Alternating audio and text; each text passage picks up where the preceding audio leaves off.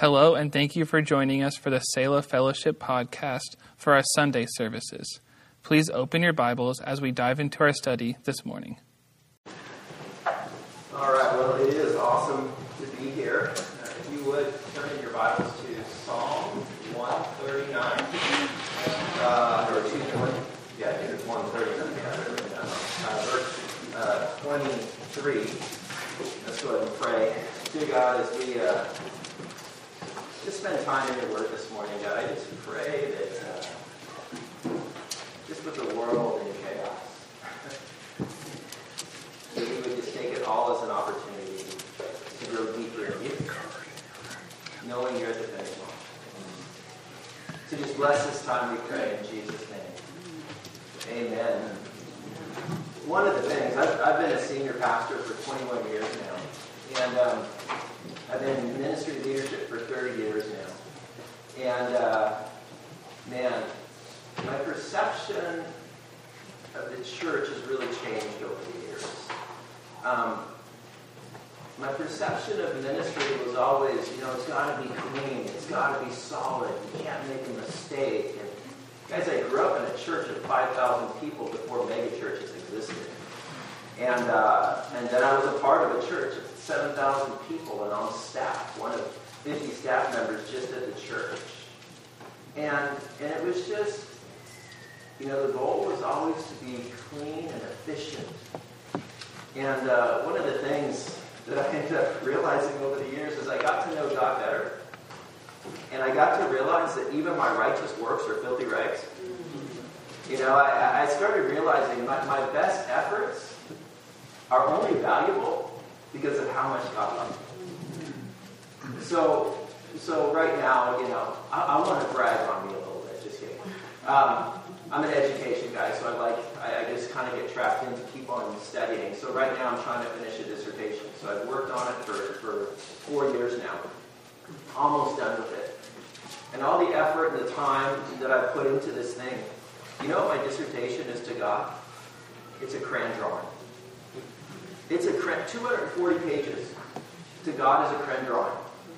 But I'm going to give it to him like a little kid toddling up to their mom and dad.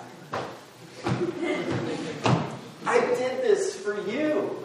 And what do loving mom and dad do? They go, oh, yeah, I see me here. No, it's not, they try to explain what it really is. And it's really a crayon drawing. But what do? They go, it's not good enough. They rip it up and they throw it in the trash. Oh, that's not what you expect. What do? They get the magnet and they put it on the refrigerator. And every time they look at that, they love it and they think their child is the best thing ever. And the only reason any effort of what I do gets any credit in heaven is because God loves me. And all he wants me to do is put forth, not success. He wants me to put forth effort with the right heart. And that gets credit in heaven. And that's why I thought when we moved out to Corpus Christi, one of my desires was to have a church where anybody who was a believer could feel like they could serve. Because so often churches are so smooth that you feel like, I can't serve there. I can't sing like that. I can't be in the worship team. I can't do that skit. I can't speak. I can't lead a Bible study. I'm like, well, baloney. You got to love God, love His Word, and love people, and you're qualified to do anything in this church. We'll train you. As long as you're not super distracting. Which our worship team can be really distracting at times. Because it is a ministry to the people that are in the worship team first, before it's an impressive thing to draw people to the church. That's not what we use it for. We use it to worship God. And once people figure out the heart of the person that's singing off key up there, they realize they can worship with them. And we have become so slick as a church. I think our impression of who we are, we're going to talk about this in the study today, is all messed up. Because I used to think when I was going to run the race, I was in the Olympics. Right? I was a good swimmer. I was a competitive swimmer. And I thought, I was going to go to the Olympics. I'm so good, and that's like the pinnacle. But what about those guys that go to the Olympics and get dead last? In every event, think about it, someone gets dead last. And who cares if they showed up at the Olympics? Only the people that love them, right? You guys ever watch the credits come up after a movie? For like 25 minutes. No one cares about the names on that list except for those that love those people. And the thing is, God knows your name. And I came to realize that I'm not running in the Olympics. Because that's based upon your success and your performance. Guys, I'm running in the Special Olympics. And I got people in the stands that love me, and they're clapping. But you know who I got at the end of my lane?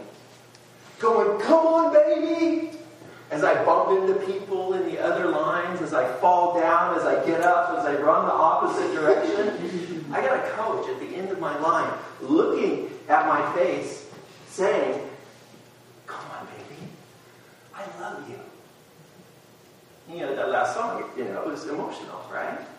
But I think about that because I'm running down this race and I'm screwing up daily.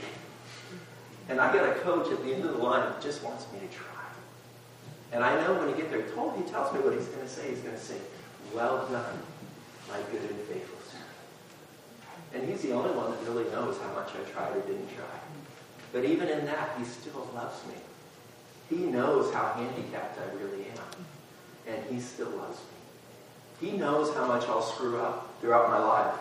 And he has still chosen to stand at the end of my line to love me. Now, he loves us no matter what. You can't stop him from loving you. You guys realize God can't love you any less than he already does? Greater love has no man than this, and he laid down his life for a friend. Can he love you any more than he already does? But at the same time, since he loves me so much, I want to please him all the more. I want to be more effective for the kingdom of God, for his glory, not for mine. I want to die to myself so I can enjoy and be filled with him all the more. And I want to make a difference. And so in my life, I've realized that I've run into some blind spots in my life. And I'm not so much talking, I love to talk about the awesomeness of God, that he is everything that he is, everywhere that he is, and he has to be everywhere that anything exists because he is the reason that anything exists at all. He is a necessary one. What is beyond the edge of the universe, speeding out into nothingness for all of eternity? Jesus, God, the Father, the Holy Spirit. They are there. They are everywhere. And everywhere they are all that they are. I love to talk about that. But I'm going to talk about how we respond to that a little bit more today. And just some secrets maybe to growth as we go through some hard times. And so David prayed in Psalm 139, verse 23. Search me, O God, and know my heart. Try me and know my anxieties, or my anxious thoughts, or my thoughts. Your Bible may say one of those three. And see if there is any wicked way in me, and lead me in the way everlasting. So, why ask God to search us? Don't we know ourselves enough to know what needs fixing? Why say, God, search my heart? We'll talk more about that later. And why does he even want to know? Why does David want God to search his heart? Now, that's scary, right? Because if you're trying to impress somebody and you're married, you don't want them talking to your spouse. Right? You don't want to bring your spouse to your job interview. Because they'll be looking at her or his face as you try to promote yourself. So guys, it is a scary thing to pray, God, search my heart. Because he knows everything. And what you're saying is, God, get in there and start ripping stuff out. God, cause some pain, wake me up, and challenge me to grow. That's a hard thing to say. It is a scary thing to say. But if you want to grow in the Lord, if you want to be more effective for the kingdom, if you want to be a better lover of those that you have influence in their life, you need to ask this question, God, what is stopping me? What selfish thing is eating away inside of me that is keeping me from being a better husband, a better wife, a better child, a better employer, a better servant? You want your heart in the right place. And so you ask this question, search me. Know me. Try me. And so if God searches us and leads us in the way, what's going to happen to us? One, we're going to grow in closer intimacy with him. as we get more rid of ourselves, we're going to grow closer to Him. Listen, here's the secret. If you're not close to God, it's not His fault. Whose fault is it? It's ours, right? And so the more that we can allow God in, the more we can ask that question, the more we can have intimacy with God. There's less static in the line, as it were. We experience how to be more like Him as we become more like Him. And Romans 8:28 says, and we know that all things work together for good for those who love God, to those who are the called according to His purpose. I love to stop there. Because then I start defining what good is. Right? Now it's funny, because in Corpus Christi, nobody has Subarus. Here, everybody has Subarus, right? So it's good owning the latest model of Subaru. Here it's having the best heater. In Corpus, it's having the best air conditioner, whatever it might be. And wherever the good place to live, we start defining good for God. But let's see how God defines the good that is coming through everything that we go through, all things. Because it's found in verse 29. Very often we don't get to that point. For those whom He foreknew, He also predestined to be what? Conformed into the image of His Son, that He might be the firstborn among many brethren. And so everything that we go through, if we are willing to surrender it to God and say, God, what do you have for me? Good, bad, and ugly. All things means all things. We had a stillborn son after having 2 daughters. We turned up pregnant when most people don't turn up pregnant, a little bit later in life. And we were so excited about it. We lived this pregnancy before our whole church and before a lot of people. Everybody was so excited. And a week before our son was to be born, his umbilical cord twisted and he suffocated in my wife's womb. But we knew all things. And a woman gave my wife something that wasn't cynical.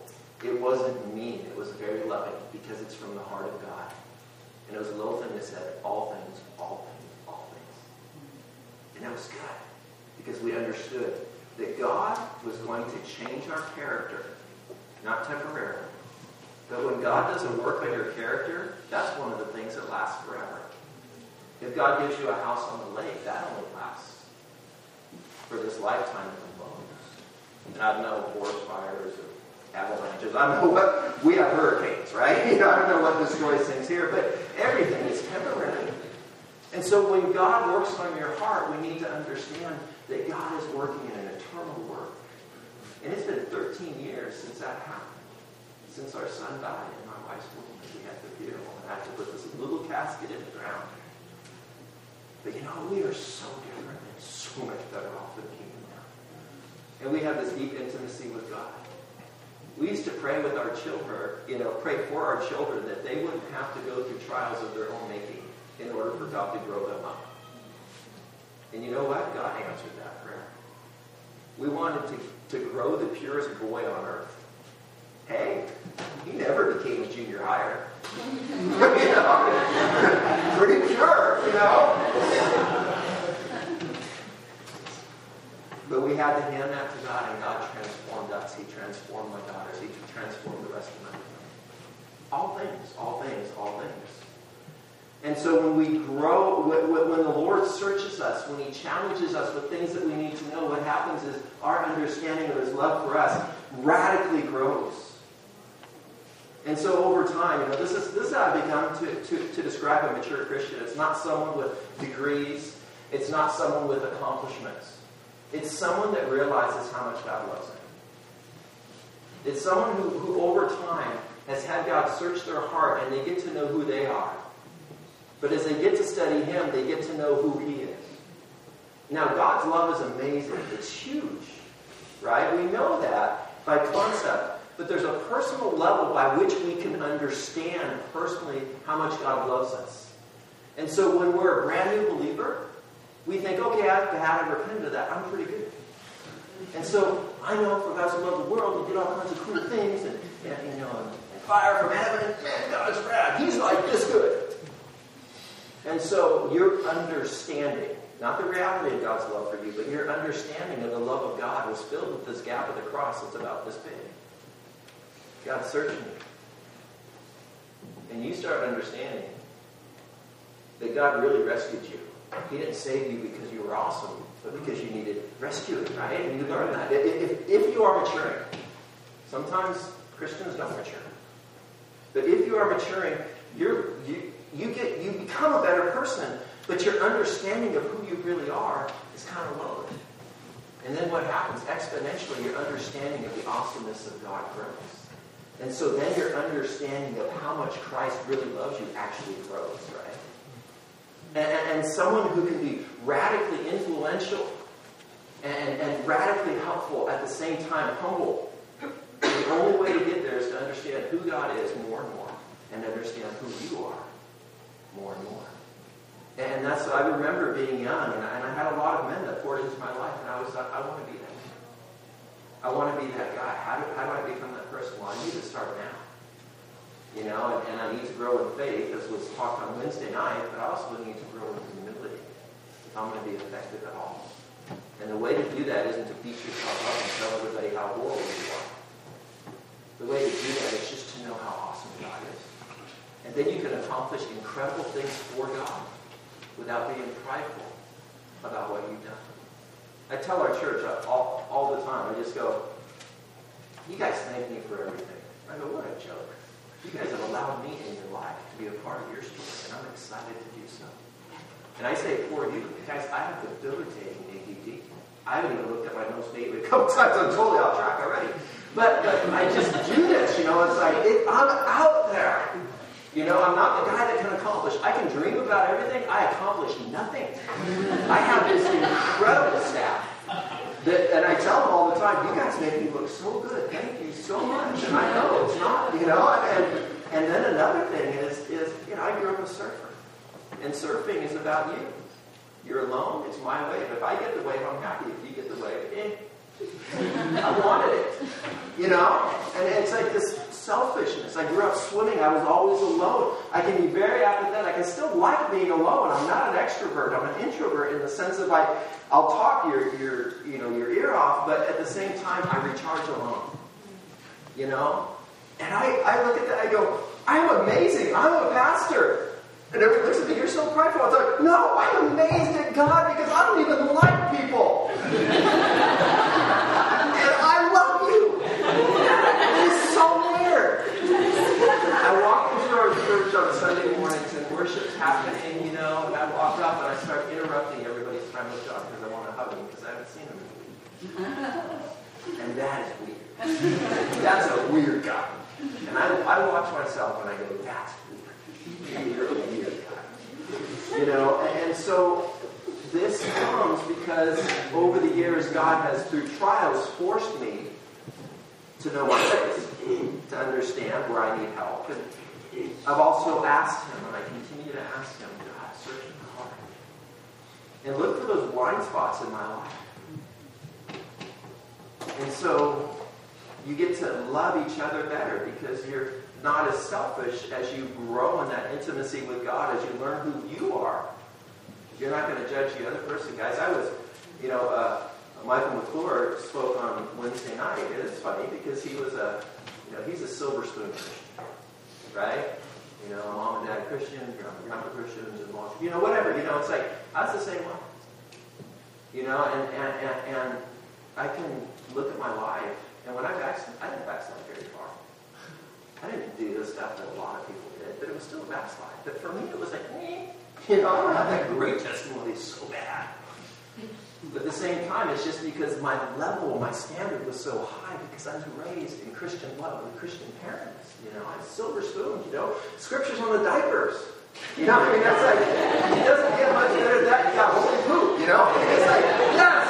And that was my life, you know? And so when I would look at a brand new believer that's still sleeping with their boyfriend or their girlfriend, I go, hey, let me have hope. I'm not better than you. I haven't been molested by my cousins like you have your whole life. I'm brokenhearted with you. I think I can help you, but I'm not better than you before God. I got my lane I'm running, and I'm in the Special Olympics. You know, and so this ability to allow yourself to be searched and to be stripped is such a good thing.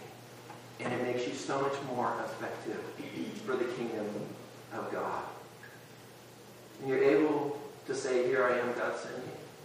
If God searches you out. Another thing you're able to do is just live your lives in peace with God, confidence in His plan and assurance of His redemption. And we can go on and on and on. So David praying, search me, O God, and know my heart. Try me and know my anxieties, and see if there be any wicked way in me, and lead me in the way everlasting. It's such a good prayer to pray. It's an essential prayer to pray, but I'm telling you, it's a scary prayer to pray. Right? Because, man, as much as we want to be here, we don't want to go through the process. You know, as a young man, I used to read Paul. It's like, God, I want to be Paul without the trials. Give me the easy way up, man. I want cathedrals named after me. But I don't want all the trials that guy went through to become who he was. So he asks that question, or he says, search me, O God. Why would he say that unless he knew? And we brought this up before.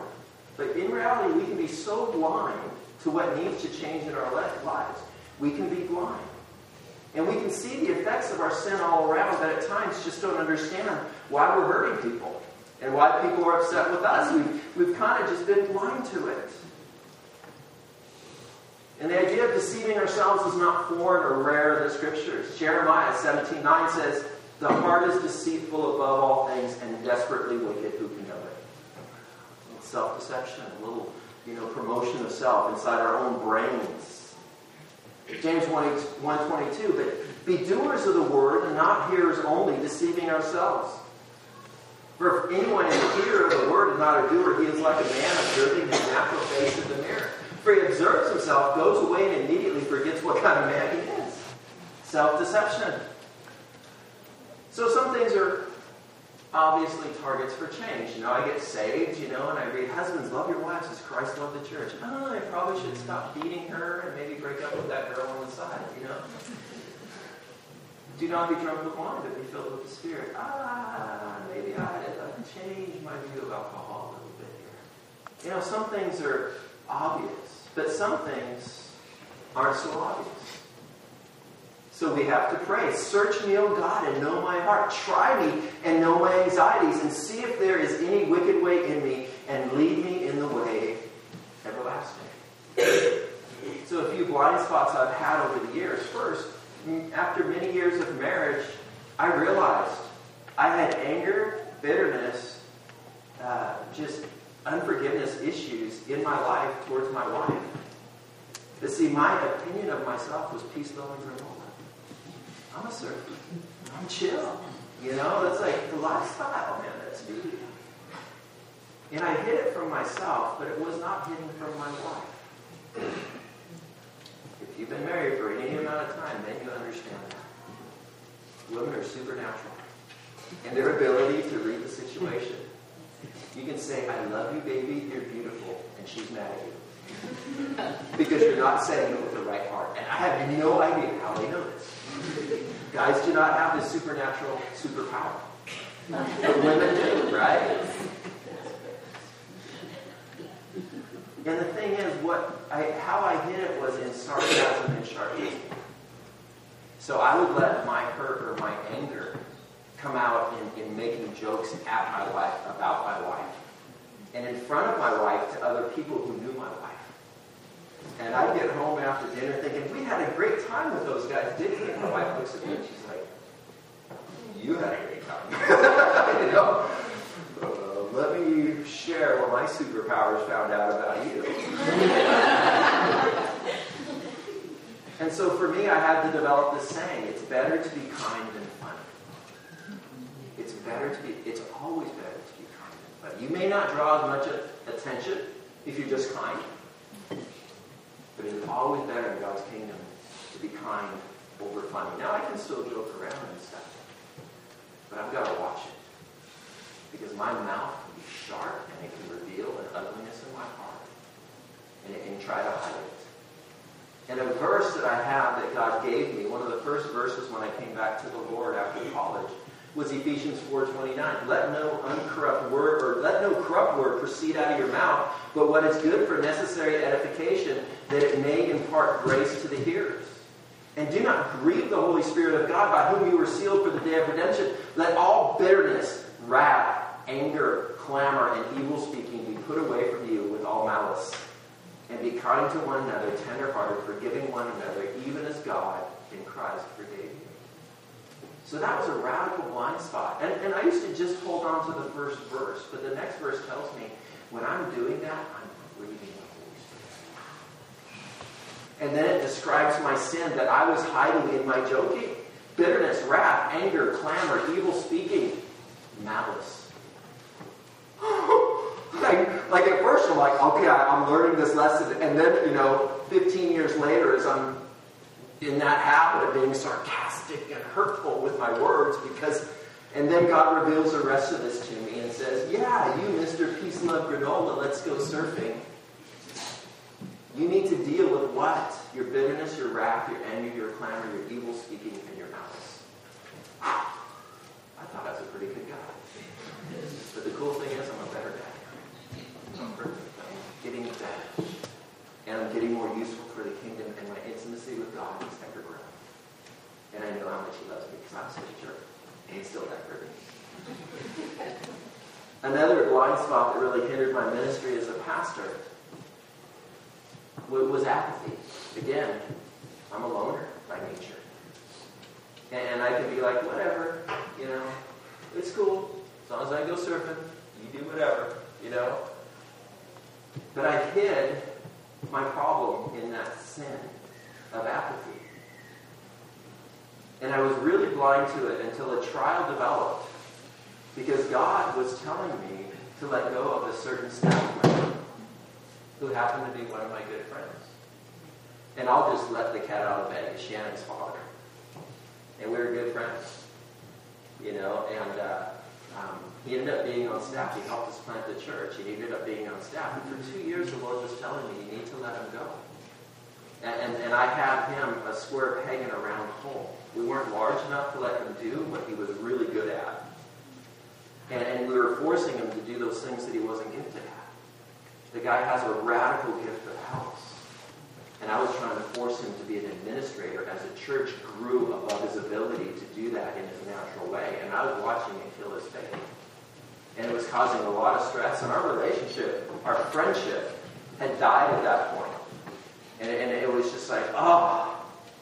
And so finally I had a lot of guys praying for me, and I let him go. And it was really hurtful because these were some of the closest people in our life. Our children were raised together, and we were friends.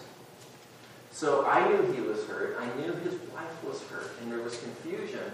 They understood that God was still in charge of their life. They were still trying to attend the church and everything, but there was a real frustration on his part towards me. And I didn't get it. I don't think he understood the fullness of it. But the coolest thing is about this man, he's one of the most faithful men I've ever met. And he was not going to let it go. And I was doing my apathy thing. If I'm the one bothering you, I'll just get out of the way. Right?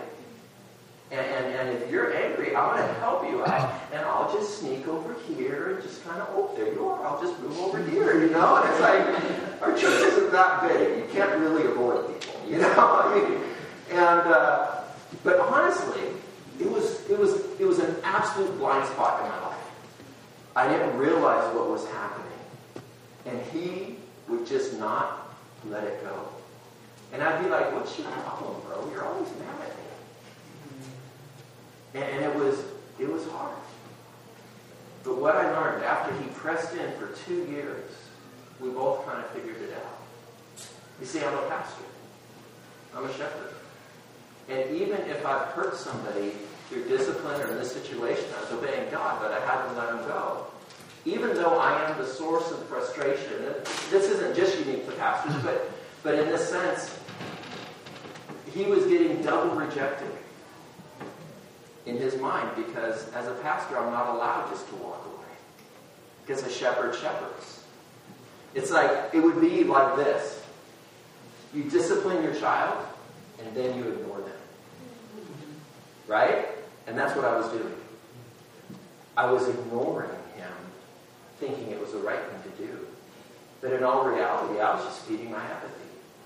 And I was good at it. I can just, whatever.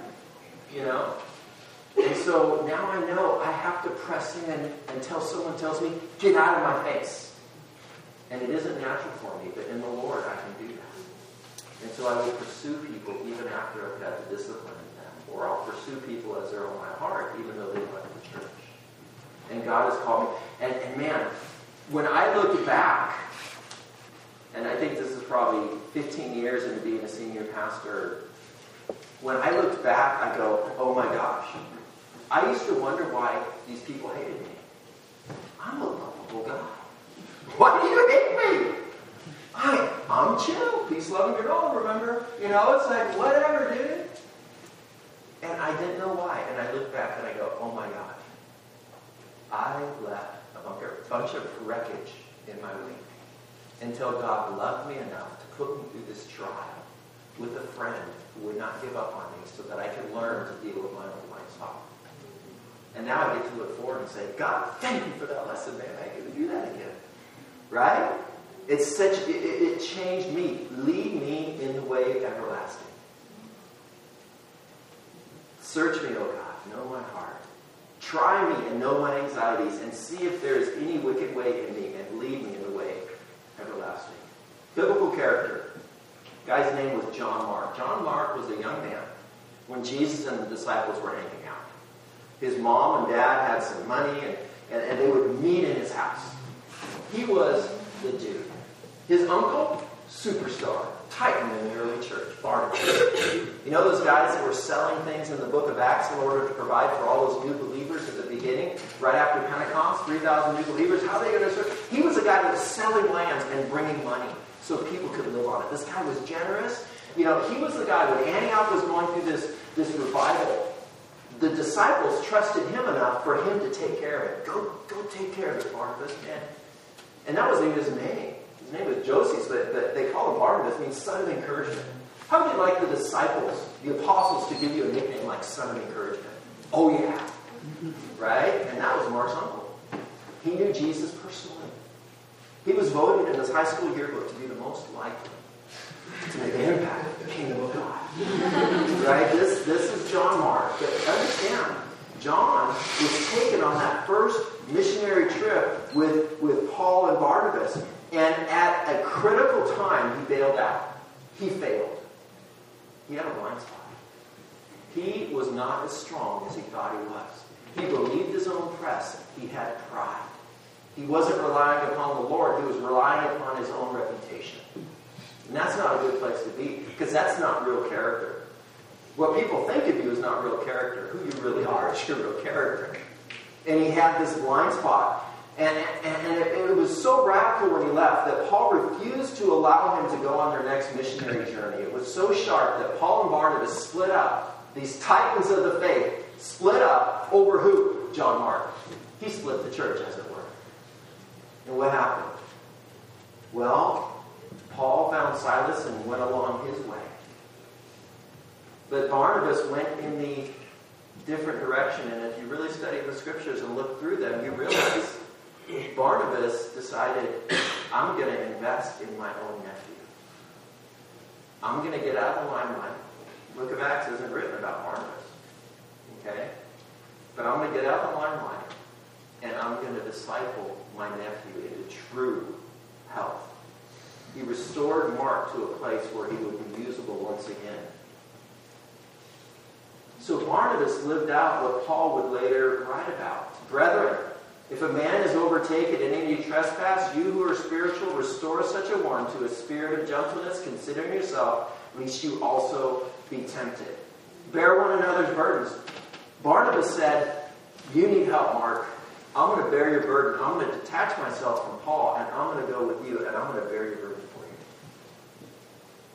So bear one another's burdens and so fulfill the law of Christ. The cool thing is, Paul is writing this. Barnabas lived it. I think Paul eventually learned from Barnabas' obedience, because I think Paul was teachable. And then Paul writes this, for if anyone thinks himself to be something when he is nothing, he deceives himself. So always remember, the fallen one has been deceived, and the restorer needs to be careful not to deceive themselves as well. So a little bit more on this issue with John Mark, again, he was blind. But you need to understand, John Mark got beyond his black mark. I love to see that happen. When a pastor falls, I'm always praying for the restoration because I want to hear, one, why they fell, because I'm capable. Two, I want to hear their story about restoration and how much closer they are to God now. Because that always happens with me. And if it's a crazy fall, man, I can learn from them. I want to hear the cool story of what happens when a fallen man is restored and brought into this incredible intimacy with God. What did Paul write about John Mark later on at the end of his life? In the last letter we have from Paul is 2 Timothy. And he's writing to Timothy, he says, be diligent to come to me quickly. He's in need, right? And he says, for Demas has forsaken me, having loved this present world, and has departed for Thessalonica. Crescens for Galatia. Titus for Dalmatia, where they raise those dogs. Cool ones with spots, right? So he went into the dog business. I don't know what he did. But anyway, so these guys all kind of bailed on Paul in his hurting time. And so Paul is just sitting there and he's going, Timothy, come quickly. And what happened? What does it say after that? And get Mark and bring him with you, for he is useful to me for ministry. You know what that tells me? Radical, full restoration. That is the whole summation of Barnabas' ministry after he left Paul. Not much. Oh, wait a second. It's God. He did God's part there. Because we have a saying in our church that every person in our church is more important than our 12 and a half acres in a good part of town. And our 4 beautiful tin buildings. No, just kidding. They are 4 tin buildings. They're not beautiful. But anyways, but every person in the church is more important. And we have this other saying that people are not in the church to build up my ministry. People who come to the church are the ministry.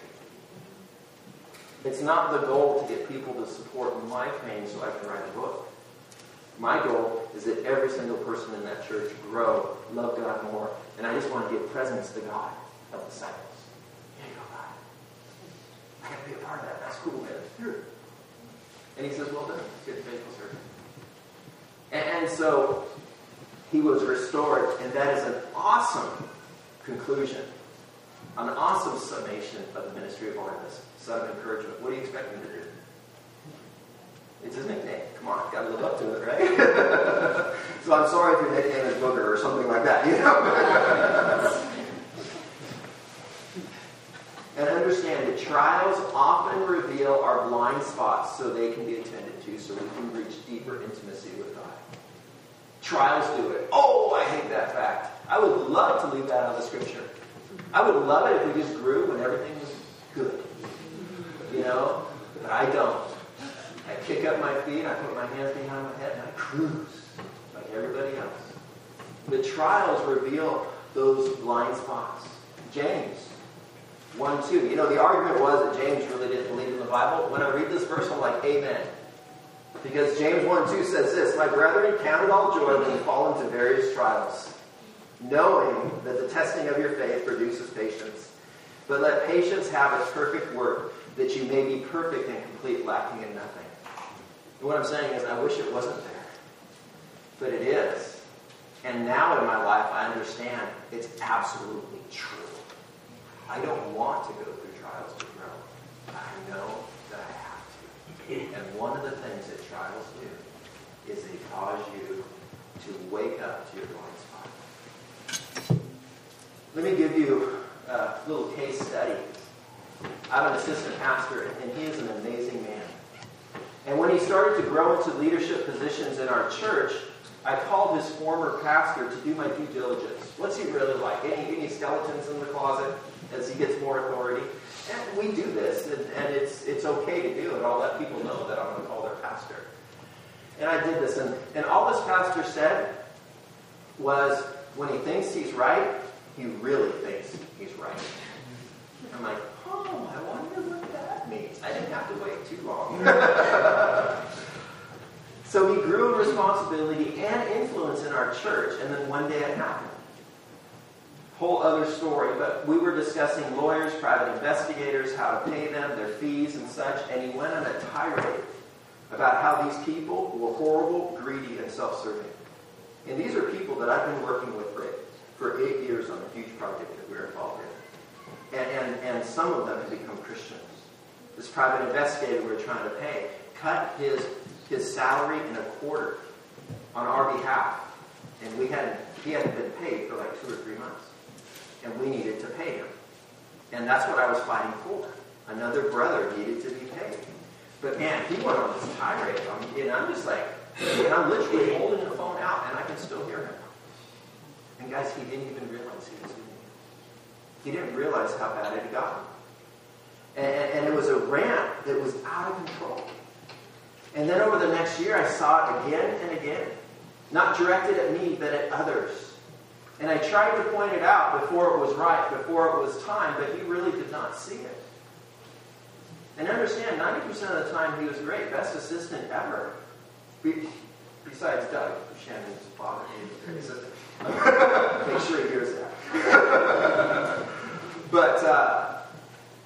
But he's great. But listen, what was happening is many people were mad at me for him, because I'm the senior pastor. Right? And I allowed it to happen. But I'm looking at that. Peace-loving granola. Remember, I'm cool. I've never yelled at anybody in church. You know? And then we had this. But they were mad at me because I was in charge. Several people even left the church during that time because of him. And people respond differently to these types of things. For myself, I'm like, what is your problem? So my attitude is, if you have a problem, I'm not going to make it my problem by buying into your problem, right? So I'm like, oh, Jesus loves me. I know you're mad at me, but Jesus loves me. It's cool. You know, and that's, again, you kind of get the idea that I'm like, whatever. Others blamed it on me. Others got offended and left the church without saying why. Others left the church and told us exactly why. Right? A person, I'll say, my wife had it done to her.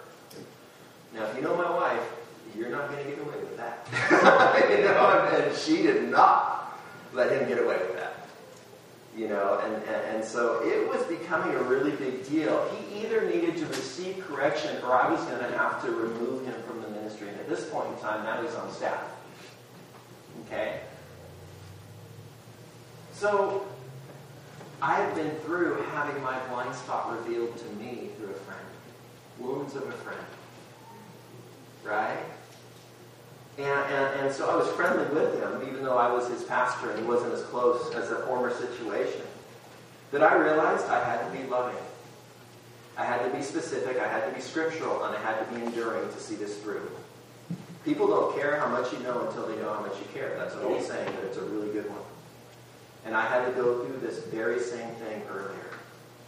So if you take notes, there's 4 things here. And I'm going to talk about them. And it's how to help others in my sphere of influence be restored. Number 1, I have to love them enough for them to hear me out. All of us can rebuke people. And sometimes it even feels good. Right? Because it gives us superiority over them. And we know we're the authority and we're going to tell you.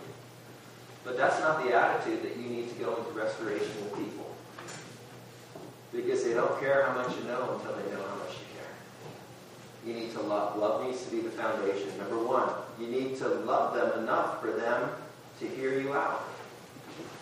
Number 2, you have to clearly identify the issue and bring evidence that is irrefutable.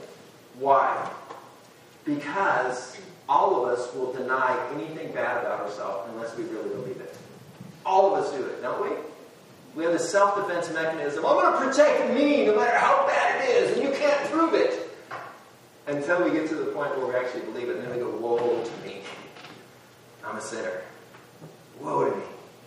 I'm a sinner. And so you need to clearly identify the issue and bring evidence that is irrefutable. A blind spot is called a blind spot for a reason. There's a reason you're blind to it. Now, I came up with 8 irrefutable instances where he had jumped on this tirade. Okay? Number 3, you need to come with Scripture or Scriptures to help them guide their way forward. They need to be able to live. Like for me, it's Ephesians 4:29 in dealing with my wife. I have verses on being a pastor and shepherding for my other issue that I've got to press in, even if someone's been hurt by me, or if they feel like I'm the problem. Right? There's verses that I have for that. And so you need to make it scriptural. A lot of times, you need to understand, I'm not trying to get people to conform to my morality or my behavioral standards or preferences, but I want people ultimately to conform to God's morality and good behavior. And just because someone bugs you because of what they do, it doesn't mean it's sin. You guys realize that? Your judgment of someone else doesn't necessarily mean it's sin. You know, because if someone picks their ears and it bugs you, it doesn't mean it's a mortal sin. You know, and then they can't be effective for the ministry if they pick their ears, right? It needs to actually be a sin. For a sin to be a sin, it's got to be a sin, right? And to have Scripture keeps you online as you seek to correct the person. And so you need to be willing to bring Scripture, not just your preferences. You know, I just kind of feel like you've been upset with me.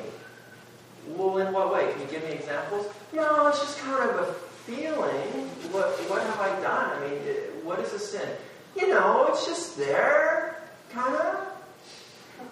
So what am I going to do the next time I see that person that's upset with me?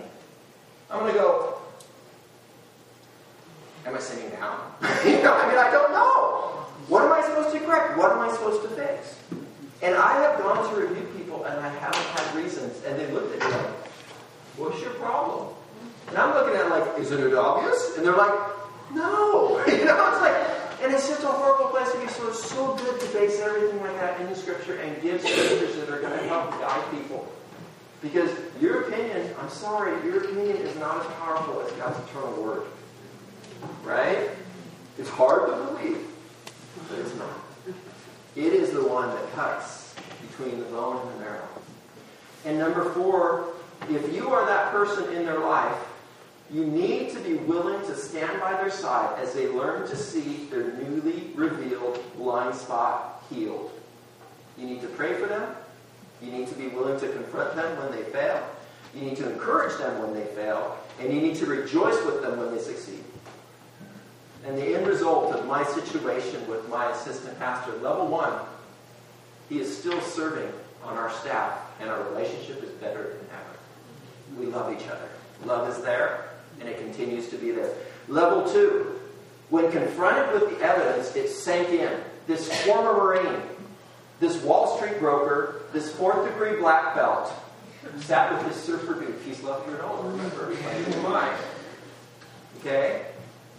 This guy can kill me like 4 ways over, right? He sat, and when I brought forth the evidence, he bawled his eyes out. He, like, not just, oh, I got something in my eye. You know, not that kind of crying.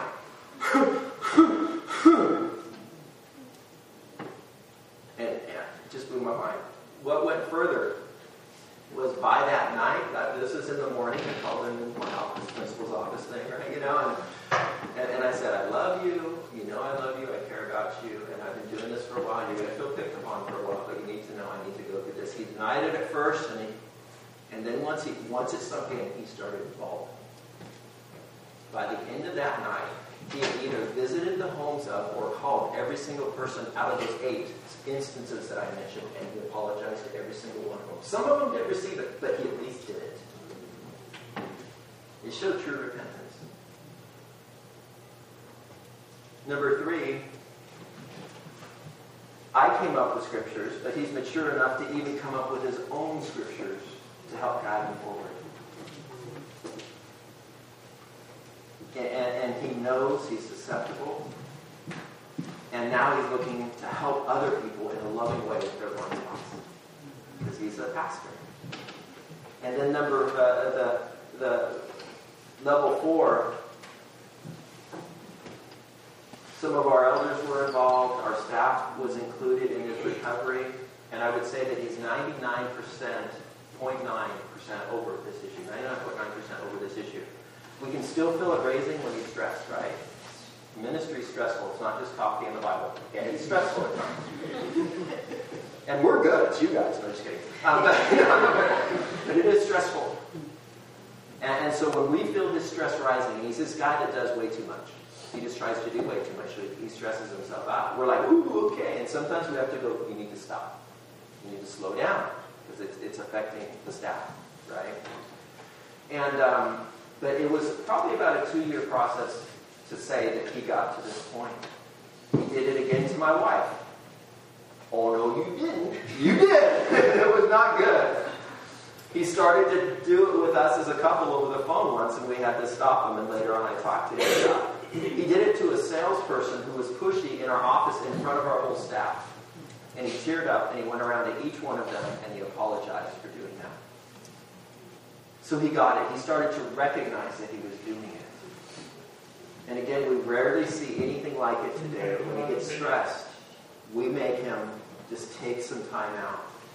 He wants to be quick to listen, slow to speak, and slow to become angry. Is this process always successful? Absolutely not. It takes 3. It takes the helper, the helpee, and the Lord.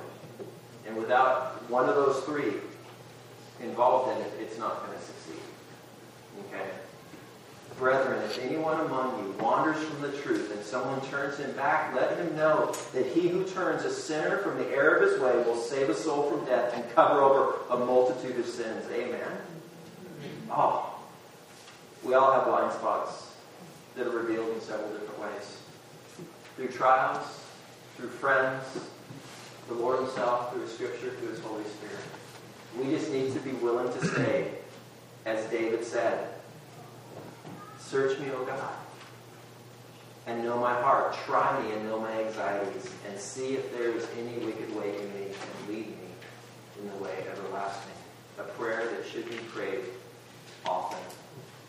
No chastening seems to be joyful at the present, but painful. Nevertheless, afterwards, it yields the peaceable fruit of righteousness. Now, listen to this. To those who have been trained by it. What a waste of time if you go through a trial and you're not trained by it. What a waste of time if someone tries to challenge you and you don't learn from it. I've had guys attack me radically, and I wasn't guilty of what they attacked me for. But God told me later I was guilty of other things that they didn't even know about. And I had to repent of those things. I don't want to ever go through pain and not grow. What a waste of time. Because God says all things are available to you to grow in your character. All things. Did I fail to mention all things? Because all things are available. Thank you for joining us as we studied the Word this morning. If you would like more information about Selah Fellowship, please visit us on the web at selahfellowship.org. While you are there, feel free to check out some of our other messages and past book studies. Thank you again, and God bless.